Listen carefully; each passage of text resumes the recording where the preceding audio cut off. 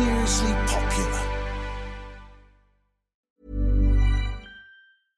Ready to pop the question? The jewelers at BlueNile.com have got sparkle down to a science with beautiful lab-grown diamonds worthy of your most brilliant moments. Their lab-grown diamonds are independently graded and guaranteed identical to natural diamonds, and they're ready to ship to your door. Go to BlueNile.com and use promo code LISTEN to get $50 off your purchase of $500 or more. That's code LISTEN at BlueNile.com for $50 off. BlueNile.com, code LISTEN. Hey there, it's Michelle Norris. I'm host of a podcast called Your Mama's Kitchen. When I travel, I'm usually looking for a way to find a taste of home when I'm not at home. And one of the things I love to do when I am at home is entertain. And Airbnb allows me to do that. When I was in California recently, I rented a house that had a great kitchen. And when we were sitting around the table, we were all thinking, we're in someone else's house. Someone could be in all of our homes as well. If you have a home, but you're not always at home, you have an Airbnb. Your home might be worth more than you think. Find out how much at airbnb.com/host.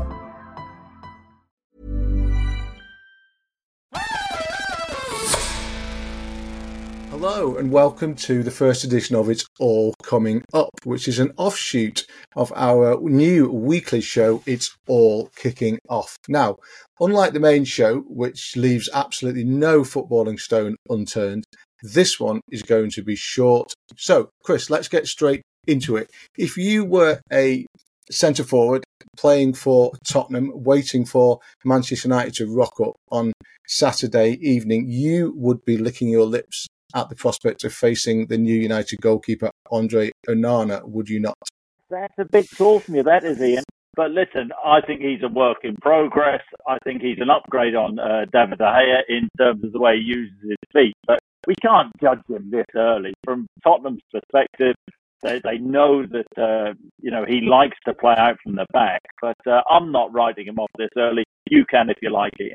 No, I'm not writing him off, but I'm saying that given the way he came for that cross in the last few minutes of the game against Wolves and kind of missed it and took out two Wolves players, if you were playing against him this weekend, you would surely think to yourself, we're going to put a couple under the crossbar and see how he deals with it. Now, United have spent a bit of money this summer. They've not spent as much money as others, but Onana was one of their big signings. Another was a player that I'm a huge fan of, Mason Mount, who they've bought from Chelsea. Terrific footballer, Mason. What I'm interested to find out this season is whether he has the big enough personality to carry and lead that United midfield, because that's something that he wasn't really asked to do at Chelsea, where he was surrounded by senior players. Do you think that's going to be a part of his makeup? It's been one of those players, Mason Mount, throughout his career, who always seems to take a fair bit of flack.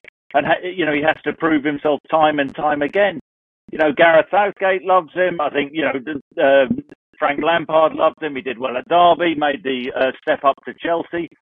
He's gone into a midfield, with the likes of Casemiro and Bruno Fernandes, two experienced players, but I think that over time he'll be absolutely fine. Just to underline, I'm not writing anybody off. I'm just inviting you to write some people off. That's all. It's you that I want to see in the headlines after this podcast, not me. After one game, and that will be the challenge for Mason, won't it? To take his football from kind of 8 out of 10 every week to 9 out of 10 every week and lead that team around the field. That is kind of what I'm getting at, really, because he came from a Chelsea team where he had people like Kante around him and others and experienced defenders behind him, into a team that is in transition, needs a real step forward. So Mason's old club, Chelsea, go to West Ham on Sunday. That's another big Premier League game. Now, Mauricio Pochettino, Mauricio Pochettino has an enormous squad to choose from at Chelsea. It was about 149 players in it the last time I tried to count it. Graham Potter, when he was manager of Chelsea last season, found that big squad hard to manage, couldn't even get them all on the same training field at times. Is that going to be an issue for Pochettino as this kind of churn of Chelsea players continues, or is a big squad a luxury for a manager? It's something which Pochettino will be, of course, trying to get a grip of. I mean, Chelsea's bloated squad, was a problem for Graham Potter. Absolutely. And, it's going to be a bit of an issue for Pochettino, but he needs to make his mind up quickly, which in fairness, it looks like he seems to have done. I mean, the nightmare situation for him is that he's brought Nkunku in and he's out for a few months. But it's up to other players to step up. In the absence of Nkunku, who do you think scores Chelsea's goals for them moving forward? Because scoring goals through a centre forward has been an issue for Chelsea for a while. Don't know whether you're having a pop at me or whether you were going to say I started that issue off. I mean, you not going back quite that far, no. Look, but if you're still sensitive about that, that's your problem, not mine. No, wasn't referring to you. I was referring more to people like Romelu Lukaku and Timo Werner. Really, I know that people like you don't forget. That's my issue. Look, I think Chelsea have to spread the goals around this season. Nicholas Jackson, he's come in, looks to be a good young player. Will certainly stretch opposing back lines. But I think Chelsea, need to score from all areas. Their fullbacks are like wingers essentially, aren't they? Chilwell and James, they're going to be key for them this season. But I think it's one of those where it's not just the pressure on the centre forward to score goals. They've got Sterling, who Manchester City was pretty prolific, so they'll have to spread the goals around. Now, West Ham have signed James Ward-Prowse from Southampton. I've always thought that maybe clubs have always looked at him and maybe thought he was a step short of the top level, which is why no one's taken him before. What's your take on that? Glass half empty. I could go glass half full, but I think I do tend to agree with you on that. I don't think that he would have been David Moyes' first choice.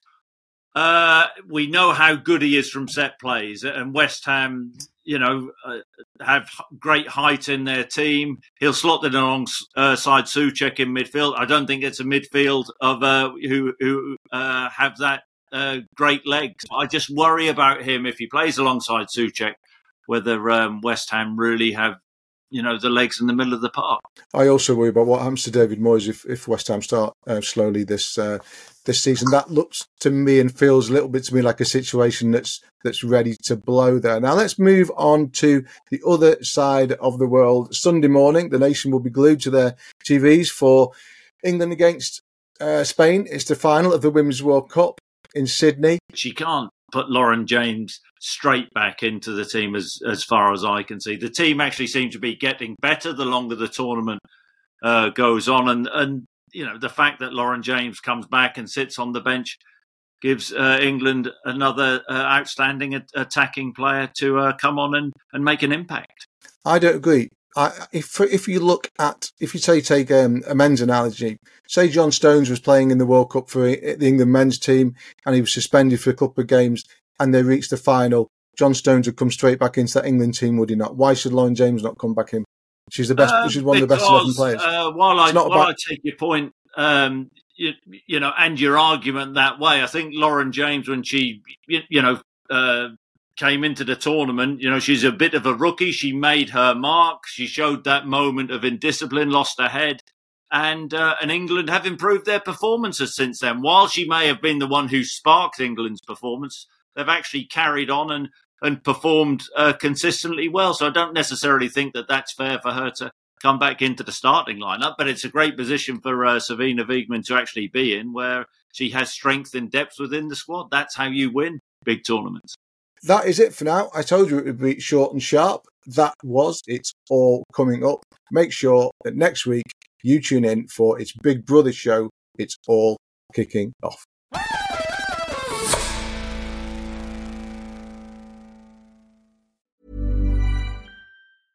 Even when we're on a budget, we still deserve nice things.